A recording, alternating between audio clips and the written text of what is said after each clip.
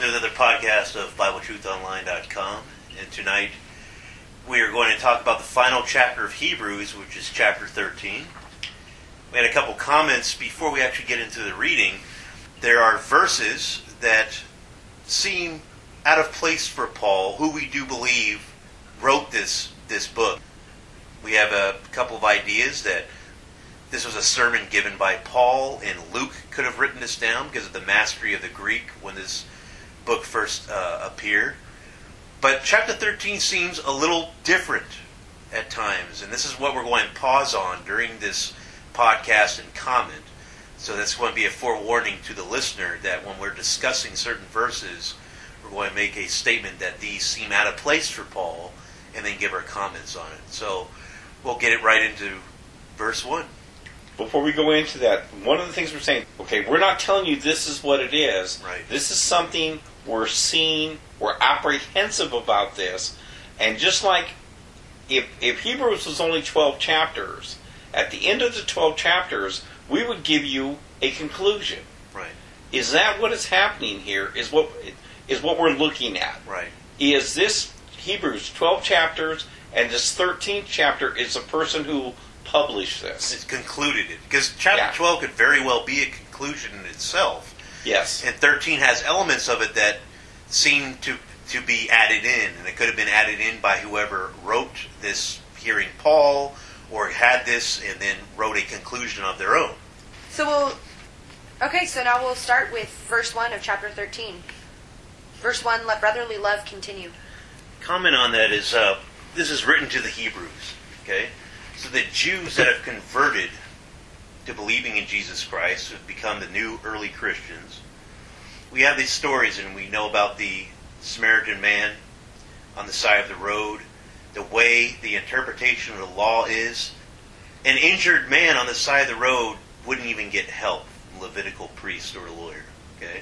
You're not allowed to touch him. And a lawyer, remember in that verse, is a lawyer. The word lawyer comes from an expert of the law, someone that knows how to interpret the law.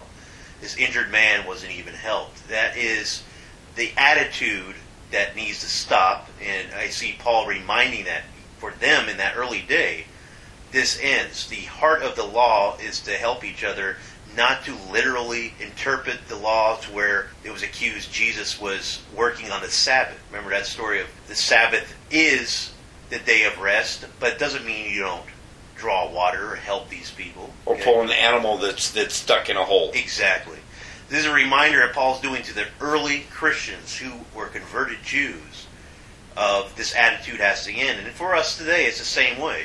Our brothers of those are in Christ. Okay, I'm not ready to say it's everyone in the world, but especially show love to your brothers in Christ. There's a different version of this that says, keep on loving each other as brothers. Well, people of the gospel are kin, just like the Samaritan on the road, for he is your brother, for he is a Gentile. The Jews have lost their heart. They follow only the cold facts of the law, and not the full intention of the law. Verse 2, do not forget to entertain strangers, for by doing so, some have unwittingly entertained angels. Okay, we'll break it up two parts in that verse.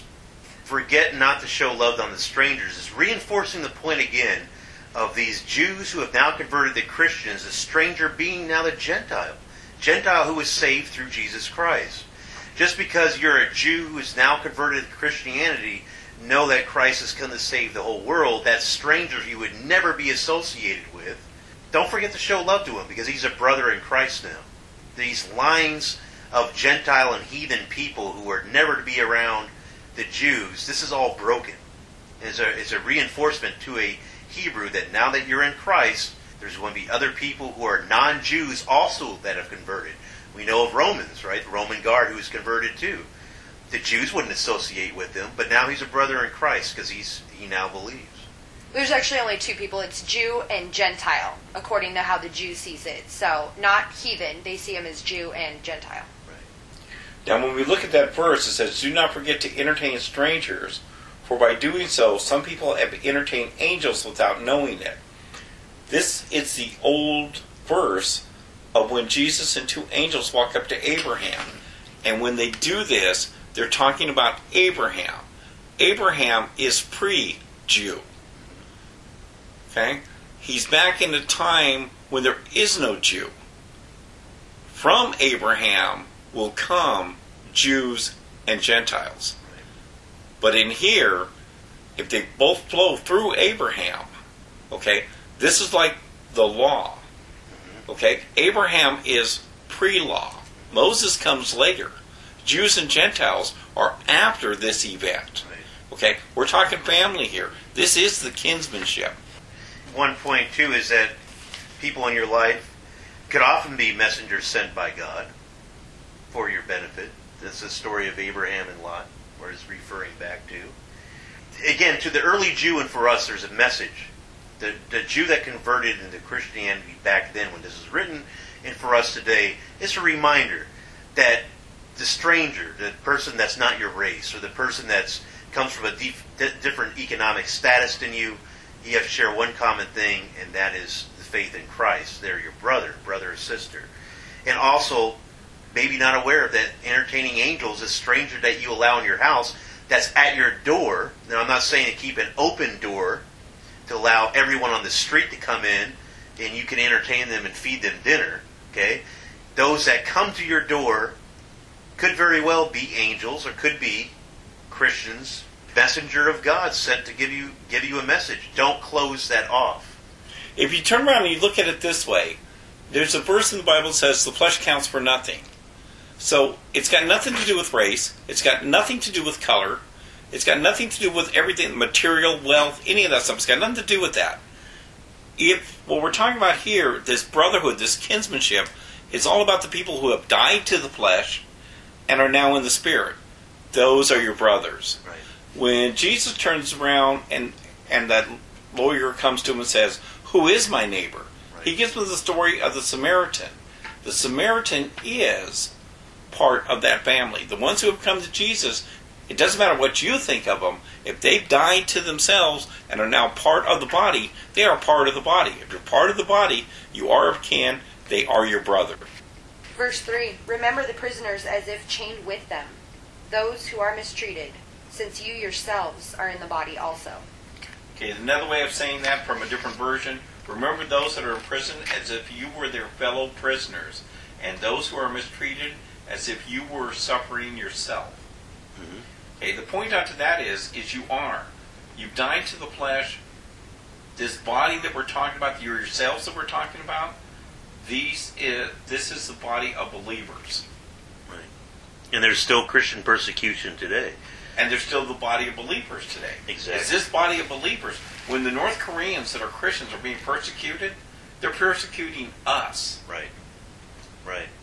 And remember, the 20th century has been the bloodiest for Christians, through as far as sheer numbers of millions of Christians persecuted and died. Yeah, we here in the United States, we've had it easy. Right. Okay? Because we've been through long periods, slow periods of this. Right. But to the new Christians at the rest of the world that are now joining us, okay, remember that India and China are the two biggest Christian nations now. Right. Just by sheer numbers of people. Well, these people, these huge numbers, are minorities in their country, and people are trying to kill them for it. Yeah. Verse 4, marriage is honorable among all, and the bed undefiled. But fornicators and adulterers God will judge. Okay, marriage starts off with Adam. Notice I didn't say Adam and Eve. It starts off with Adam, and from Adam comes Eve. The one becomes two, the two become one. That's a married couple. They are one entity. Okay? When we turn around, two of us go before God to get married. Okay, we're reenacting the Adam and Eve story. We go to God, and God blesses. You want God to bless the marriage. God blesses the marriage, and the two become one. Now, to keep the marriage bed pure, if anyone steps into that marriage, an adulterer, a man or a woman steps into that, they are breaking that one person's bond. And God will judge the adulterer and all the sexual immoral. Okay, anybody who breaks that marriage is breaking what God has put together. Let no man break apart. Let no woman break apart. Let no man break apart. So as we look at this, the marriage, we ask God to honor the marriage. God has made the marriage honored. It is to be honored by all. Okay? This marriage that is honored is to be stayed away from everybody else. And every marriage that is honored is honorable to everybody else. Everybody else can marry as well, and their marriage is honorable. The two went before God, and God honored it. It is honorable for those two people right there. And everybody else stay away. Putting in the context again, we have the early church. Again, I want to emphasize Jews becoming Christians. When you look at Jews, how does one become a Jew? It's because their mother is Jewish. Okay? There's this word shitska, which is a Gentile woman. It's still used today. It's an insulting term in Hebrew to mean a non-Jewish woman entering marriage with a Jew, and it's looked down upon. This shitska idea, remember, Gentiles are now also your brothers and sisters. It's not just the Jews. God puts together the marriage, blesses that. And Jews would have problems because of the past, and I'll make an example here, of Ruth and Boaz. One of the reasons that book they don't like is because you have a Gentile woman marrying into a Jewish line.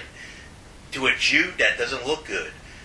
Paul is emphasizing here that all marriages are brought and bonded before God. He brings the two becoming one, and it's to be honored by all. If it's honored by all, it's going to be honorable for all. Okay, it's not just for the Jew anymore. This comes into modern day. You have the Roman Catholic Church, which I've always disagreed about. If you're not married within the Roman Catholic Church, the marriage is not sacramental and thus is null and void. It has to be brought into their church. They do not honor the Protestant marriages if you're going to enter into the Catholic Church. If you convert from a Protestant to a Catholic, a lot of times what do you have to do? You have to have your wedding blessed by them, to have it redone because it's not recognized. It's not honored by them. So we still have that same attitude that Paul's trying to stop, with these marriages not being honorable carrying into modern day. We still have this dishonorable look at non-Catholic weddings. And it starts off, the marriage should be honored by all. The two people who went together and had sex, they're married. That's it. Right. Right there it's done. And that marriage right there should be honored by all. They are married, they are bonded forever. Right. Okay? Well, they weren't married when they had sex. Well, technically, once they had sex, they're married. Right. Okay? You go up. If anybody else wants to have an affair with one of these people, that's adultery. Right. Okay? And if you don't honor that marriage, if you try to have an affair with them, if you try to tell them their marriage is not honorable, if you try to break up that marriage, okay, you're not keeping that marriage bed pure. You're the adulterer by trying to break it up. Right. And if you're trying to get around marriage, the way God puts two together, you're going to be one or two things: a fornicator or an adulterer. Oh, absolutely. And it ends here. God will judge. And getting back to the Catholic Church, that marriage has nothing to do with the Catholic Church. It has to do with God put together. The two people, by the sexual act, have come before God to reenact the Adam and Eve story, and they bonded to each other. Right. To break that up. Now, they may not have decided to get married and go off somewhere else. Well, they're both adulterers at that point. Right. The term Samaritan, the hated Samaritans, they're hated for what reason? They're the northern tribes who went into captivity, who intermarried during captivity. Right. That's the exact reason why the Jews hate them. Yeah. Okay? That's what makes Samaritans dirty, low-down Samaritans. And know that Christ has come to save all. It's not just the Jews that convert. It's all people, Gentile or Jew. Remember, Jesus comes from the line of Ruth and Boaz. Okay? His whole line comes through a Gentile and a Jew coming together. Verse 5, let your conduct be without covetousness, and be content with such things as you have. For he himself has said, I will never leave you, nor forsake you. Okay, mine's in the verse part says, be ye free from the love of money. Well, let's take that there. That's a good point. Covetousness, of course, like Money causes people to lie, steal, cheat, and commit murder. Straight up. Causes people to hope for death, those leaving money to them as an inheritance. It corrupted the temple in Jerusalem, right? It kept a rich young ruler from Jesus. Men with money seem to be possessed by it. Or possessed otherwise. Right. And money seems to only bring contentment, the purpose of life. And the very idea of money is built for the flesh. Right. The money has nothing to do with spirit. And our thing of, we hear the cliche, but it's biblical. Money is a root of all kinds of evil. Comes from 1 Timothy chapter 6, verse 10. Content with such things as ye have. For himself hath said, I will in no wise fail thee, neither will I in any wise forsake thee.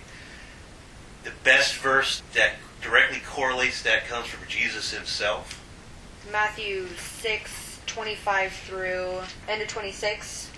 Therefore I say to you, do not worry about your life, what you will eat or what you will drink, nor about your body, what you will put on. Is not your life more than food, and the body more than clothing? Look at the birds of the air, for they neither sow nor reap, nor gather into barns, yet your heavenly Father feeds them. Are you not of more value than they? The point of that part of the story is you're supposed to first seek the kingdom of heaven. Okay, living in the spirit.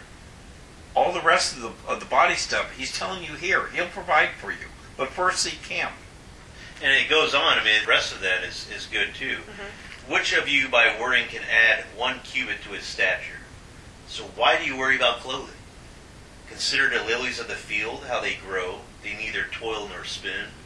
And yet I say to you that even Solomon in all his glory was not arrayed like one of these.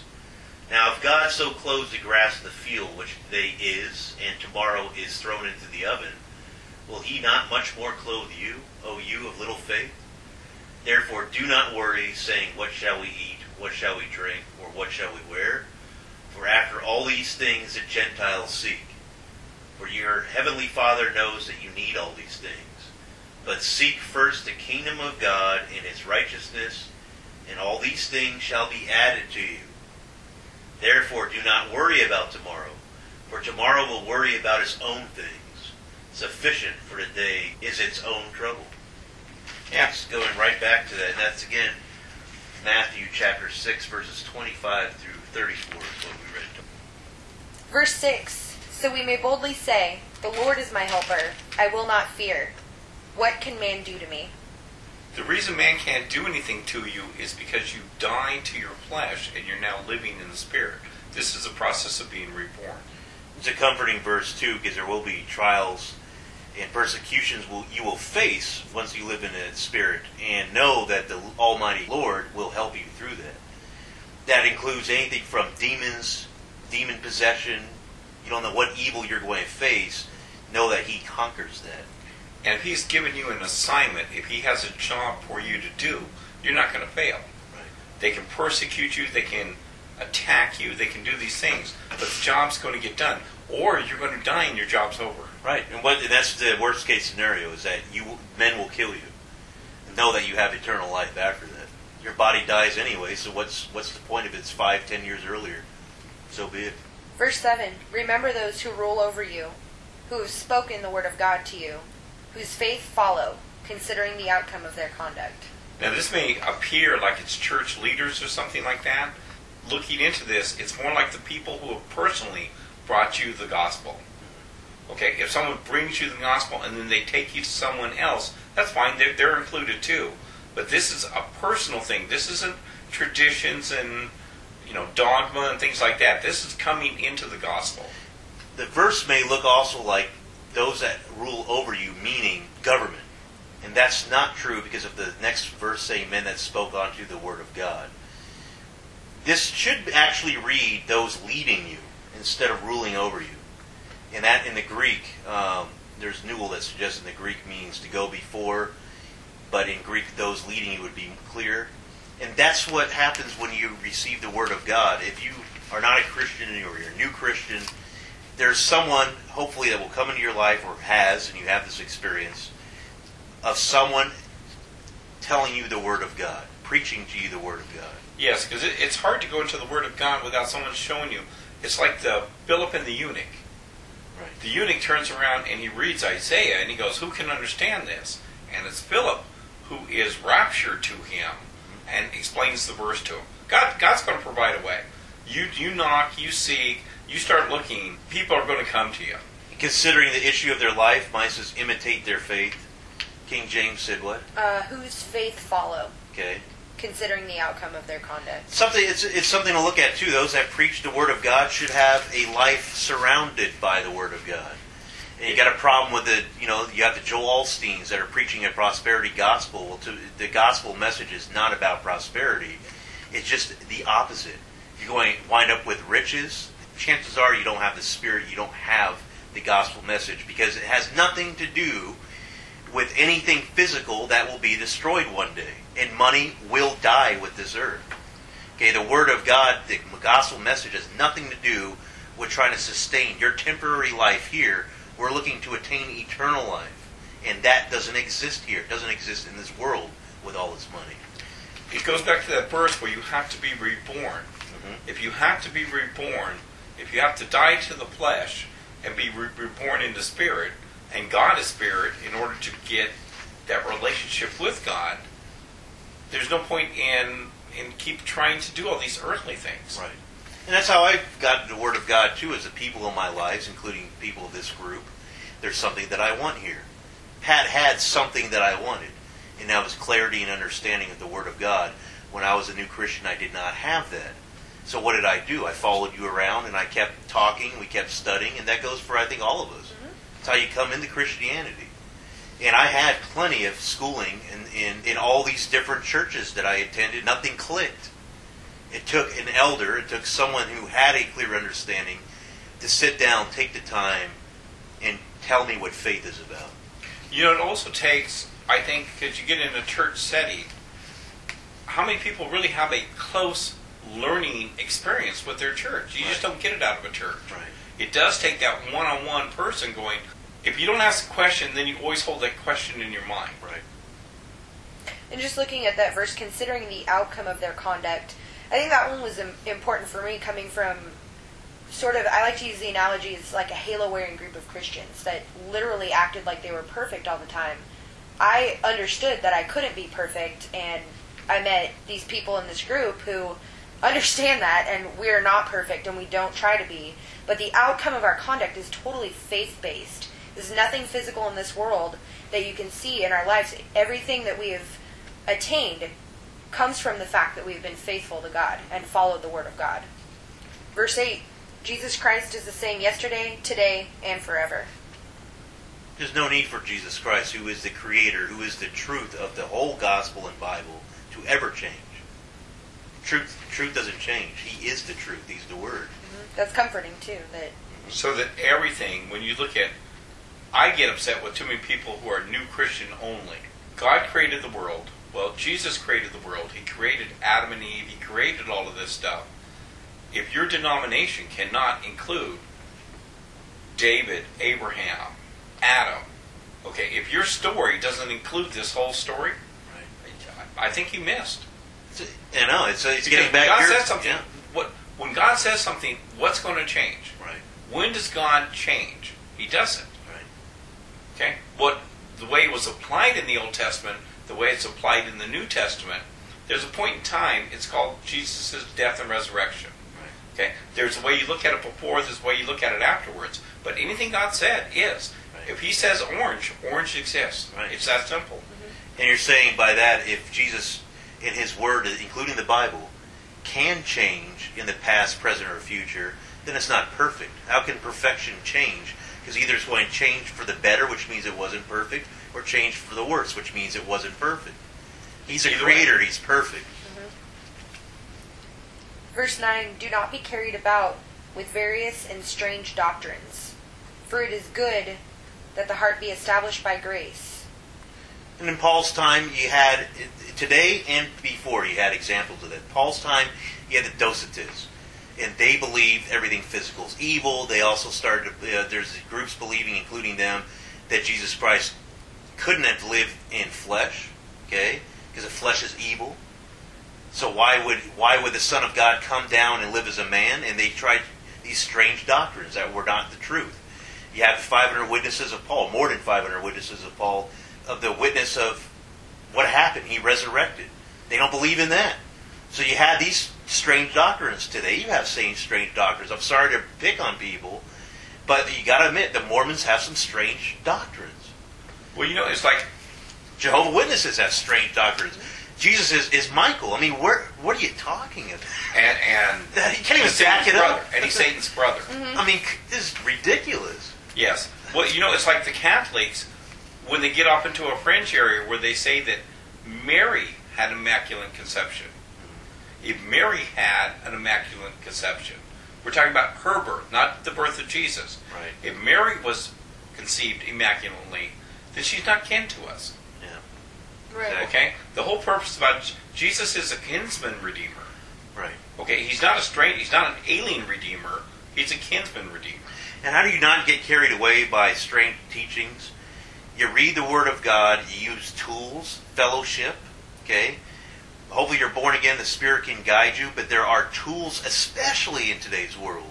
You've never had these online tools in the past 2,000 years, okay? Of where you can just type in a verse, type in something and get the 10 most popular commentaries on that verse. I mean, the immense amount of tools that we have, 50 years ago people would be jealous. And we're talking about modern day right here. It's like when we were playing around and I wanted to look at the word gold. Right. Man, all you got to do is go up there, Bible Gateway, type in gold, let it run. Yeah. And why are you going to accept teachings if you don't understand it? Ask the questions. Just because someone says to you it's truth doesn't mean so. You've got to form that relationship with Christ. You've got to delve into His Word. Faith cometh by hearing, and hearing by the Word of God. Well, someone can't tell you the Word of God, and you're not going to learn it through osmosis sitting there in the pew. It's your responsibility. No one else's. Your responsibility to pick it up and at least start the process. Look at the paths that we've all lived. It's worked out. Yeah. It's difficult at times. He will provide you the means. And that's how you stay away from strange doctrines.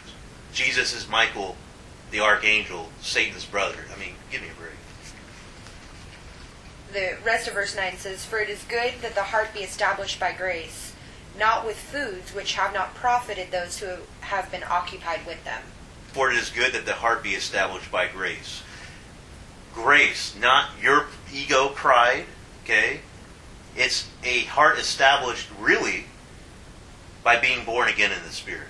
And when you're born again in the Spirit, you're given grace. And if you don't know, if you don't have that experience, you don't know. You will. You don't know, but at least strive for it because it's wonderful.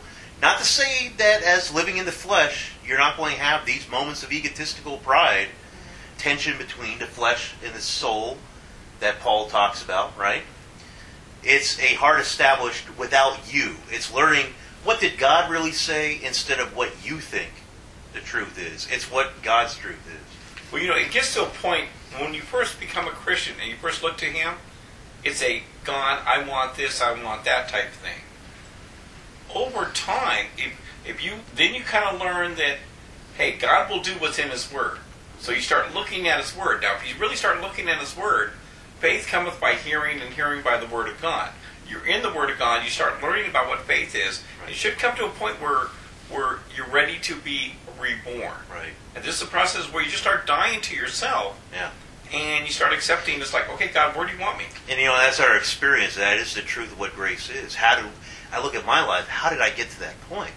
Everything pointed away from Christianity, even though I didn't see it at the time, and yet I still found this truth. It still clicked. I still have these miracles that happened in my life. That moment where those things happen is grace.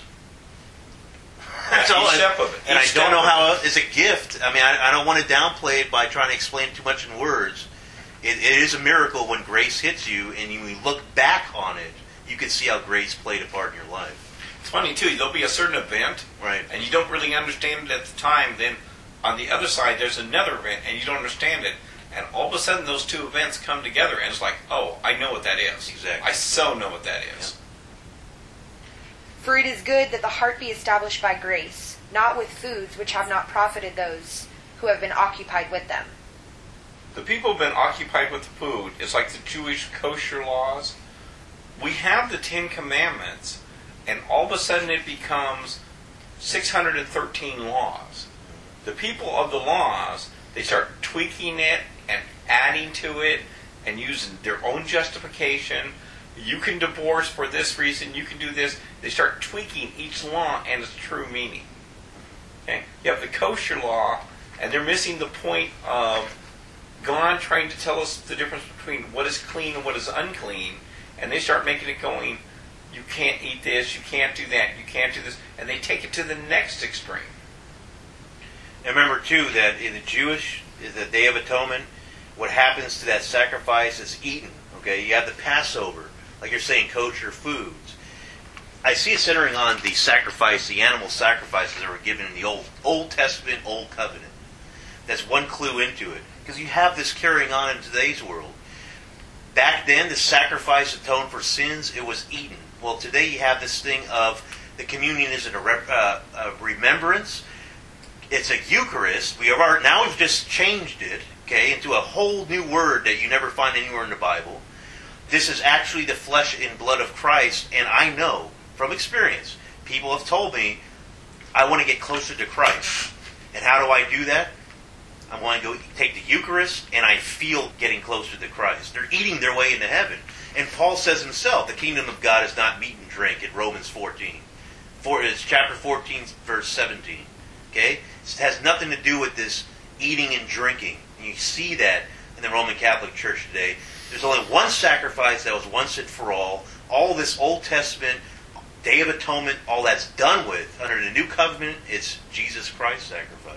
Well, this eating and drinking of the Eucharist and drinking the wine, the blood, okay, it's going into a physical body. And no matter what you say, this physical body's going to die. Right. It's strange in a way because our sins are forgiven. They're forgiven. People think they're forgiven of our body. And if they were, why would we ever die? Right. Okay? We all die. Exactly. So how can we be forgiven if we die? Right. The body's not forgiven. This is all about the soul, about being reborn, being turned with spirit into God, and God is spirit. Right. It all makes sense. It all flows. Right. But if you try to bring it into a physical world, it stops. Exactly. Verse 10. We have an altar from which those who serve the tabernacle have no right to eat. The reason they have no right to eat is because they're still living in a fleshly body. Right. We have a spiritual altar. We have a risen Christ. We don't have a dead Christ. We have a risen Christ. We're not talking about this physical body anymore. This is a different world. Remember, those that served the tabernacle ate the sacrifices, okay? The old sacrifice, Old Testament, like we always say, is a foreshadow of what comes in the New Testament. Okay, there's not a temple anymore where sacrifices are being made. You don't have that today, okay? The Holy of Holies was torn. You didn't have it right then, right? It's not just that they get taken out in 70 with the Mossad and that, but the temple tent is torn. Yeah. There is no more. Our altar is the cross. It's Christ. It's His death, resurrection. Okay, and those that eat, which serve the tabernacle, well, one, there's no tabernacle anymore, and two, those that did have that job are living Old Covenant. They have no right to eat of the New Covenant. You want to live Old Covenant? You're not in the New Covenant. They don't mix. Okay, because that way, if it's true, then we all need to go to Jerusalem. Jesus Christ didn't pay for all our sins, past, present, and future. All these generations for hundreds of years have not atoned for their sins. Okay, we're not doing that Old Covenant anymore. We can't. We don't. We aren't even the tools or anything. We don't have the tools to do it. It means from that point up, every generation that has lived so far, they're dead. And this is, I see Paul's message to these Hebrews. Those also, and this go like I just told you, those go on today with the Roman Catholics in their Eucharist. But I'm telling you, back then also the Hebrews, the Jews, the Hebrews who were becoming Christians had to abandon all their ways, the previous ways. They're not going to mix. And this is driving the point Paul made earlier in Hebrews about the Old Covenant being obsolete. Mm-hmm. It's done. It's gone. Right. It did not profit those who were occupied with it before. Exactly. Let it go. You don't need to be doing it anymore. Right. Now he's going to get into. Now we're going to go on with Hebrews 13 here. He's going to even get more exact with this comment. Right. Verse 11. For the bodies of those animals whose blood is brought into the sanctuary by the high priest for sin are burned outside the camp. Which is true. When the sacrifice, the Day of Atonement, was made, the sacrifice was burned outside the camp. Okay, he's just reinstating something that they know, hopefully that we know, of how the temple, the tabernacle, all those Levitical laws, how those priests did the sacrifice. And interesting, too, that he's talking specifically about the Day of Atonement sacrifice. He used an example of other sacrifices earlier in Hebrews. So we're talking about the atonement sacrifice. Verse 12, therefore Jesus also, that he might sanctify the people with his own blood, suffered outside the gate. It's prophetic, which is true. Jesus was crucified outside the gates of the city. The final sacrifice, just like the foreshadow in the Old Testament, when the Day of Atonement sacrifice was burned outside the camp. And that verse backs up the fact, Paul's saying it right here, that Jesus' blood sanctifies us. Okay? Well, you know, in the Old Testament, they took the blood and they threw it on the people. Right. Okay? In leaving the Exodus, you had to throw it on the doorpost. Right. You got to get covered with the blood. Now, the blood of an animal might cover you, but it's never going to pay the price. This is where the part about that kinsman redeemer comes in. An animal can't save you. It doesn't take much to realize that an animal can't save you. It's equal payment for the sin. Man's going to die because of sin. A man had to come and die to cover that sin. Right. Take away that sin. To pay for it. Exactly. They had to pay for it. Perfectly. Finalized. Well, completely.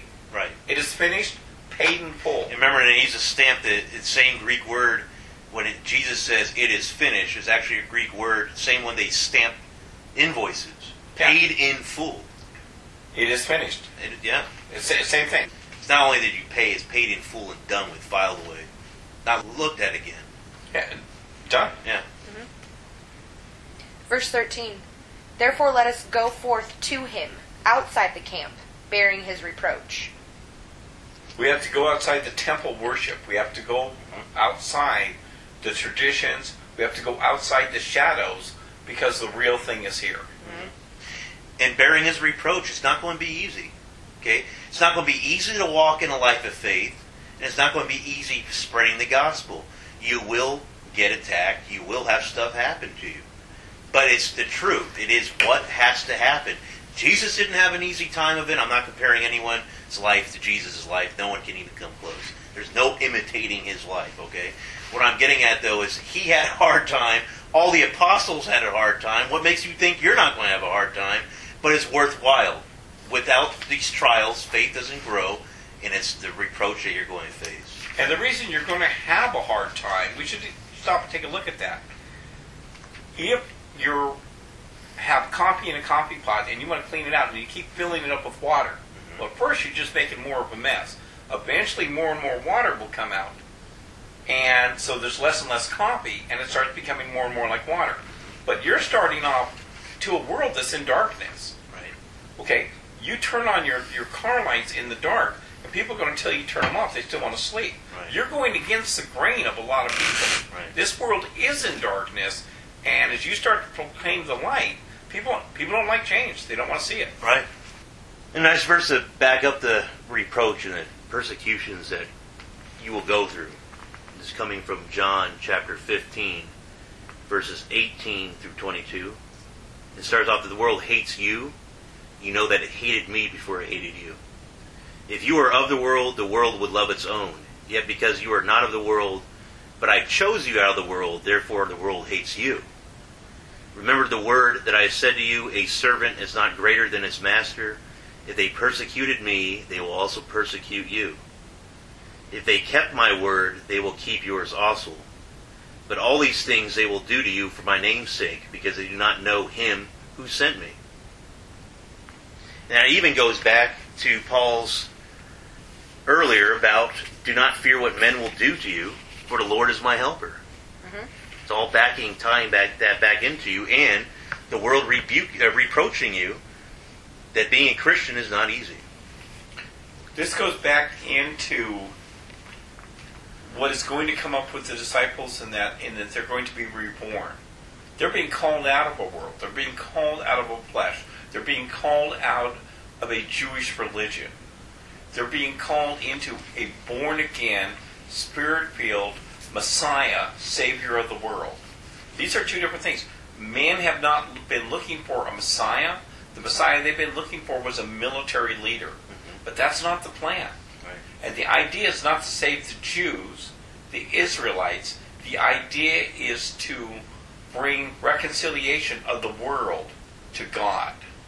Not to the Jews, not just the Gentiles. It's everything. It's from Adam, it's to me today. This process has to encompass everything.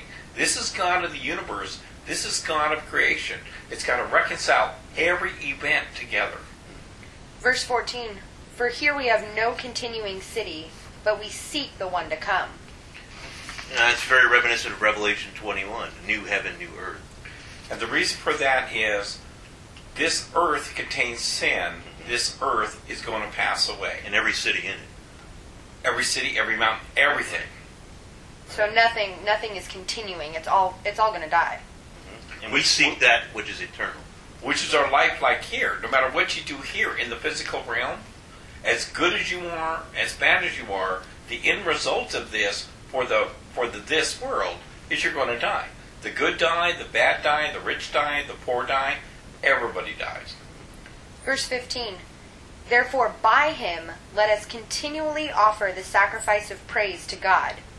That is the fruit of our lips, giving thanks to his name. Thanks to his name is to who he is. And who he is Jesus Christ. And the praise of the lips is his gospel story. Right. It's the story of everything that's happened. It's why he came, what's going on, who he is, and the whole story. The Adam to me. Right. The confession from your lips is what the gospel says and who Jesus is. It's your great confession. Hey, I'm a Christian and Jesus is the Son of God who came, died, and resurrected to pay for all sin. That's your great confession. He is the Messiah. That comes through you sharing the gospel message. Many people say there's no proof for God, and yet it's every Christian testimony going, no, Jesus is my Savior. Mm-hmm. Okay? It's not can you prove God? He's my Savior. We have this personal experience. If you're not saved again, you have no idea what we're talking about. But if you are, you know. Right. The fruit of your lips is going to be your testimony to what you know. And the gospel story itself. It's the same gospel story that the disciples were saying. Right. Mm-hmm. And the key to that is that it says, therefore, by him.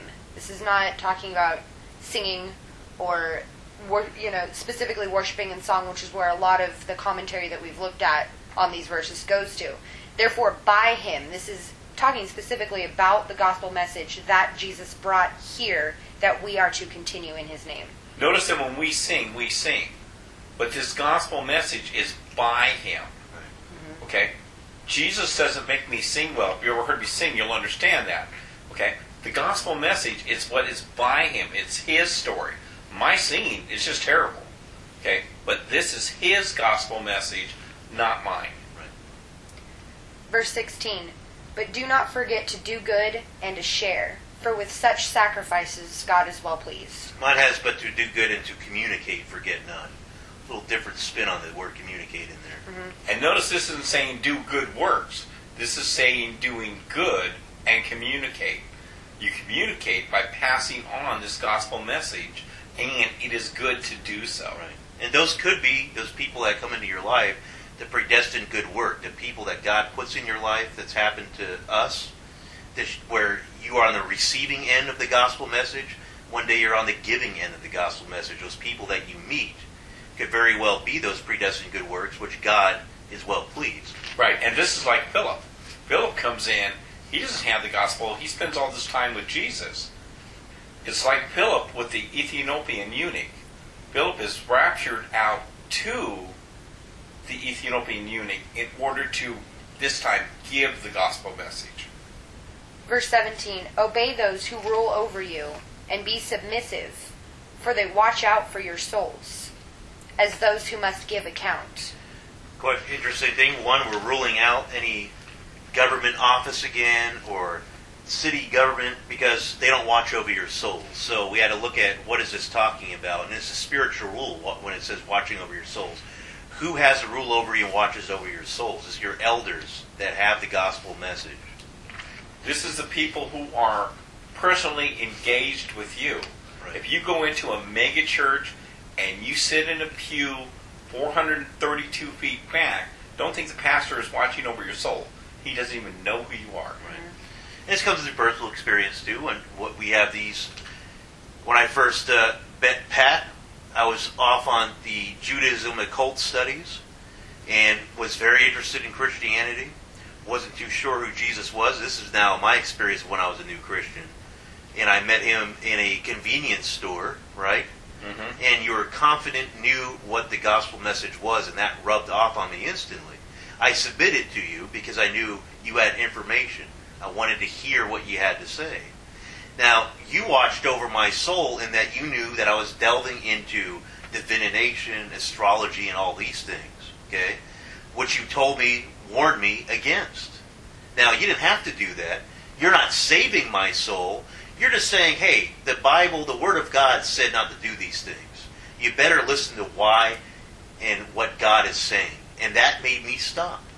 But there's another point to it also, in that once I told you these things, once I turned you away, there comes a testing, like the parable of the sowers, where in that beginning part, you're going to be attacked. As you try to turn towards God, you're going to be attacked. I felt extremely obligated to at least stay with you through that short period of time and let you get your feet on the ground. Because if I just left you there, if I gave you a piece of knowledge, okay, I gave you a piece of meat and didn't tell you there were 3 lions waiting outside to eat you, right. Okay, it wouldn't be fair. Or I feel like getting really drunk and going to a party where it's a witch's party. What would you have to say about that? You need to slow down. You need to slow down. We need to look at where you've been, look at where it leads to. But this is part of it too. And don't think the new Christian isn't going to make mistakes. Yeah. And don't think he's going to make mistakes because he's being tempted to make mistakes. And we all have.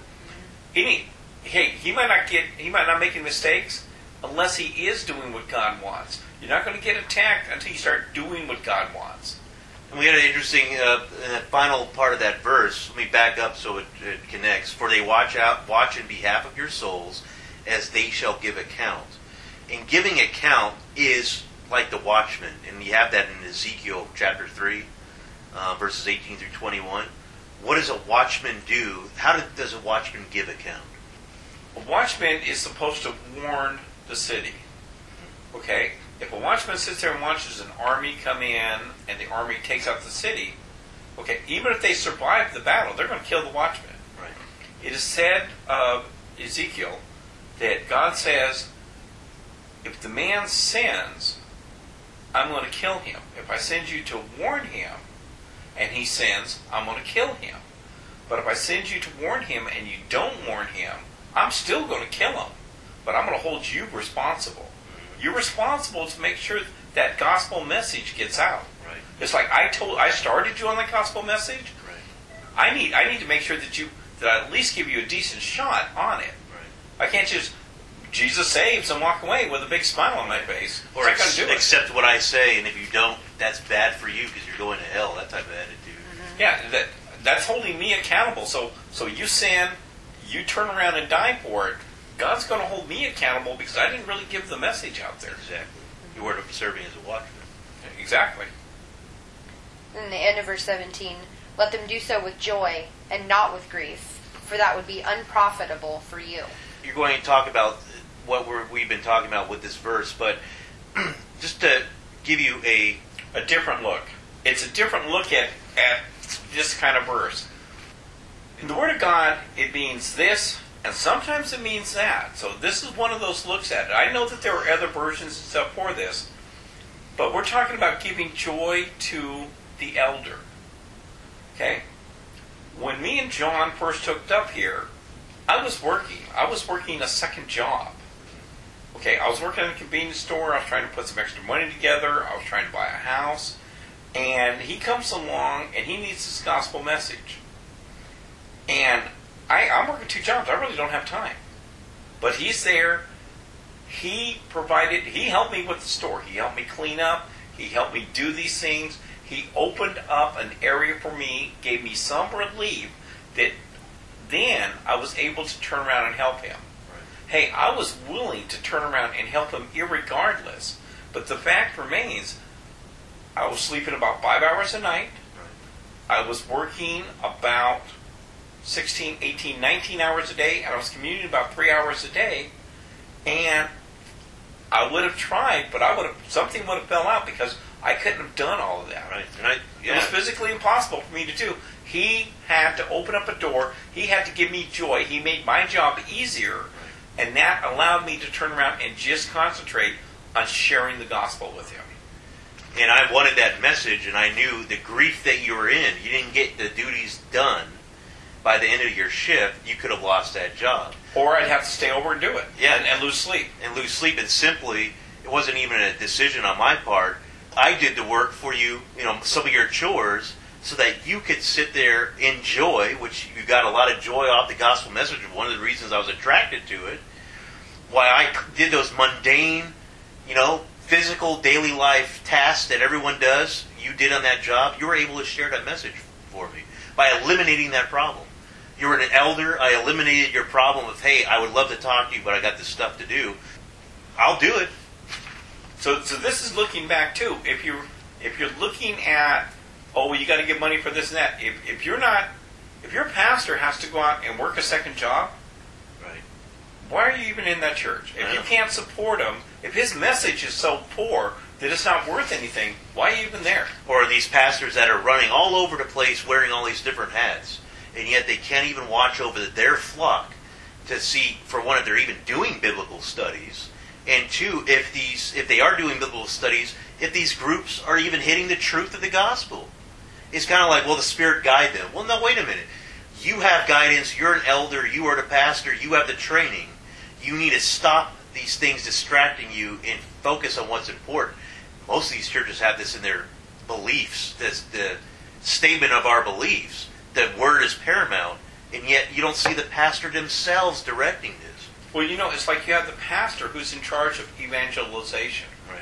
What's the good of that if you get a person into a church and you don't teach? Right. Don't even begin to tell me that going to church for 20 years and singing for 20 minutes and doing announcements for 15 minutes and you getting 5 to 8 minutes worth of reading. Right. Nobody teaches reading and 10 minutes of personal experience? Yeah. If you're only reading 5 to 8 minutes of the Bible, right, and nobody's even explaining it to you like Philip, where are you going to get your learning? Yeah.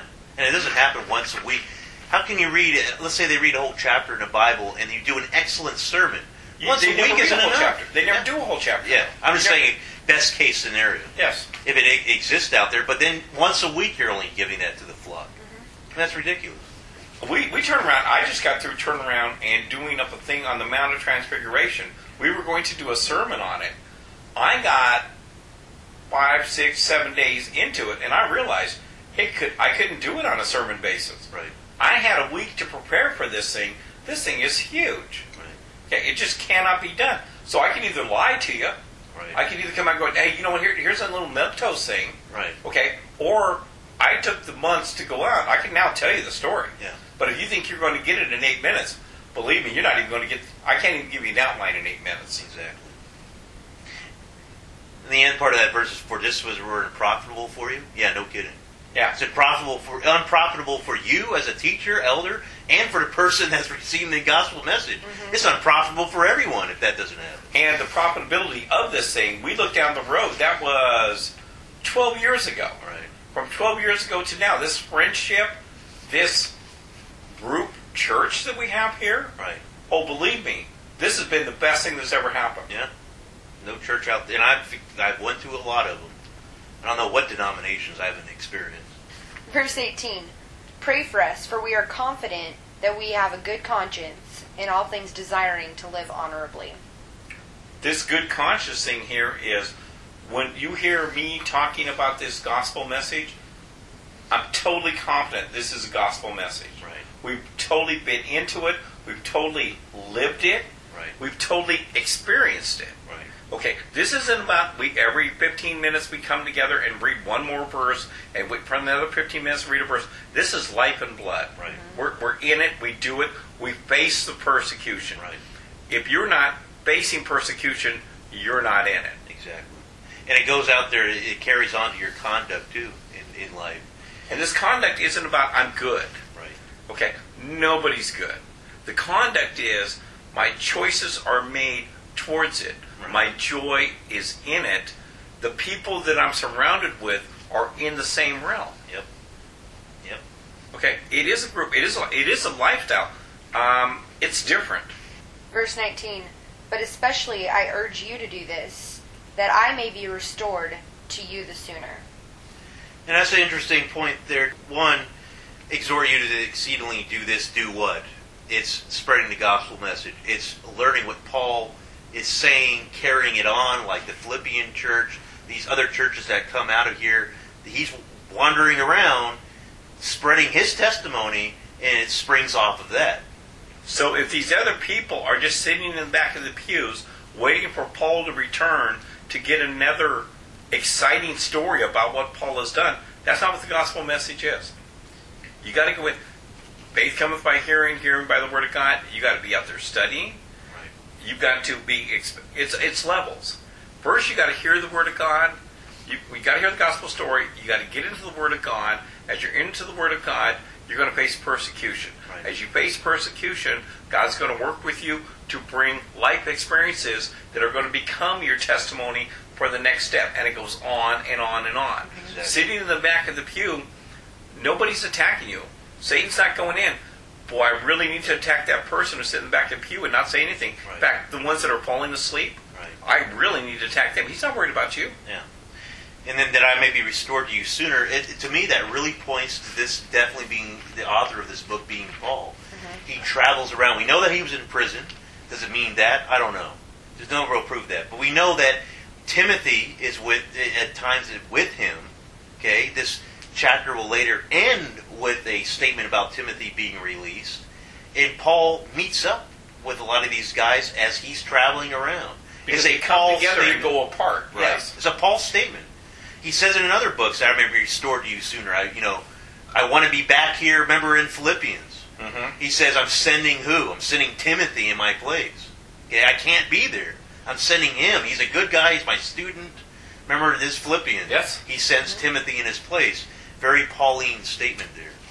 Verse 20, now may the God of peace, who brought up our Lord Jesus from the dead, the great shepherd of the sheep, through the blood of the everlasting covenant, make you complete in every good work to do his will, working in you what is well-pleasing in his sight, through Jesus Christ, to whom be glory forever and ever. Amen.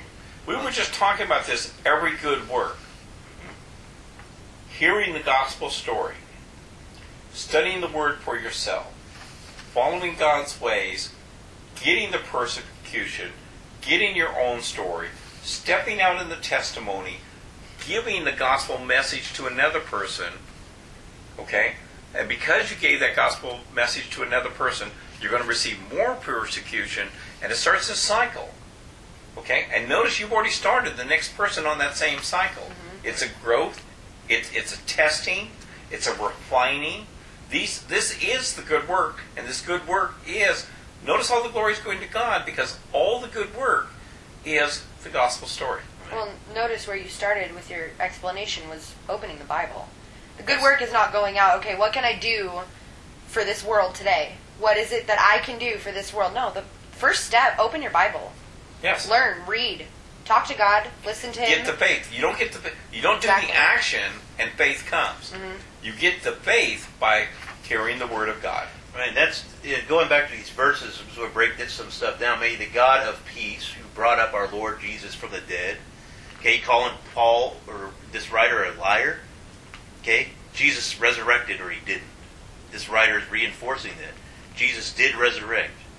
God brought Jesus. He resurrected Jesus. Strong statement. And this isn't a faith issue. There are 500 witnesses. This is a fact issue. So if you don't have that as a fact, and you still have that I believe, I don't believe, you need to go read the Word more. Exactly. The great shepherd of the sheep, we have a shepherd. We have a helper. The Lord. The Lord is my helper. He's the shepherd of us who are the sheep. Right. Well, let's go back to that sheep part. We are the sheep. We are the ones who are let out to be killed. Right. There are wolves after us. Right. Okay, if you don't understand what the concept of a sheep is, Right. okay, a sheep is an innocent person that this world is still trying to kill. Right. They're still coming after you. Through the blood of the everlasting covenant, and that is the new covenant. It's a covenant with Jesus' blood as a final, once and for all sacrifice for all sin, past, present, and future. And everlasting, because he's still living. We have a living God. Right. And at first they used animal sacrifice because symbolically it was going to take blood. What is required of sin? Death. Right. Okay? They used animals as a symbol to tell you, or God could have just killed you and then it wouldn't do you any good. You'd never learn a lesson. Okay? So even the beginning part, the symbolic part, is to teach you a story as to what it would take. Blood. Jesus couldn't have stayed in heaven and died as God and saved your sins. He had to come down. He had to be kin. He had to be born of a woman to be kin to pay the price for human sin. Right. And all of these are shadows just leading up to the main event. Right. And then verse 21, make you complete in every good work to do his will. And I got something on there. Good work to do his will. It's not you. It's his will. It's not your will. It's his will. And through his will you do good works. That's a great verse right there to show you how that process is. Right. It's not your good work anyway. Right. It's his good work. Right. Anytime you have a you in there, we're already not at God's will. Absolutely. You hear these quotes, Calvin, you should do every good work every day you can and every minute you can. You know what I have to say? You is in there too much. Way too much. You is the problem. You are the sinner. You are the problem. Right. Your will, we don't want to know about that. We want you to give up that will in order to have his Spirit fill you so you can know his will. Right. And then you do good works. Right. That's why the reborn. You got to give up you to get him in you. And then going on reinforces that, working in you what is well pleasing in his sight. Because without him working through you is definitely not pleasing. God doesn't want to see it. Nope. Yeah. All your works are filthy rags. He says this over and over again. Right. And your works are his works, hence remember the crown. Yes. Okay. We'll get into that later. Let's reinforce this even more. Through Jesus Christ. Absolutely. Okay. If you're wondering who it is, it's Jesus. To whom be glory forever and ever. Amen. And I say amen to that too. Amen. Verse 22, and I appeal to you, brethren, bear with the word of exhortation, for I have written to you in few words. He's exhorted the truth of Jesus Christ through the whole book of Hebrews. Everything the Jews need to know about what the Old Covenant was and what the New Covenant is, now you need to act. He's turned around and he's expounded the knowledge of the Old Testament and broken it out into simpler parts so it could be categorized and pieced together so that you could clearly see what is going on. Mm-hmm. And now they need to bear the word as an action. Well, I've taken the word. They've always said they believed in the word. Right. And now that it's been explained to them, like Philip did with the eunuch, now where do you go from there? Because that eunuch turned around and said, let me be baptized. What's stopping me from being baptized? He acted on the word. 23, know that our brother Timothy has been set free, with whom I shall see you if he comes shortly. And we know that Paul and Timothy are together. Is this Timothy writing Hebrews? How can it be with that statement? We know Paul and Timothy are close together. We already mentioned in Philippians, he sends to that church Timothy. Okay, Timothy jailed, set free, or tied up somewhere, and he's set free. It's another verse backing up the point that it's Paul. Timothy is either imprisoned, right, or tied up with the gospel message, right, doing the work of. Either one doesn't matter. Timothy is being restrained from catching up with Paul right now. right. Okay? Or he's catching up with somebody. It would lead you to believe it's Paul. Though Silas and Timothy do things, there are other people with Paul, Timothy, everyone's going to relocate back to the center, that elder that is helping them, that everyone's trying to help back, which is Paul. 24. Greet all those who rule over you, and all the saints. Those from Italy greet you.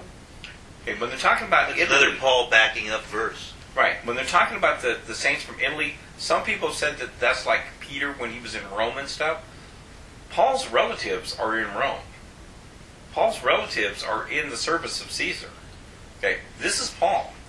He said the same thing in Philippians, too. Yeah, he says Yeah. it in several of his books. Right.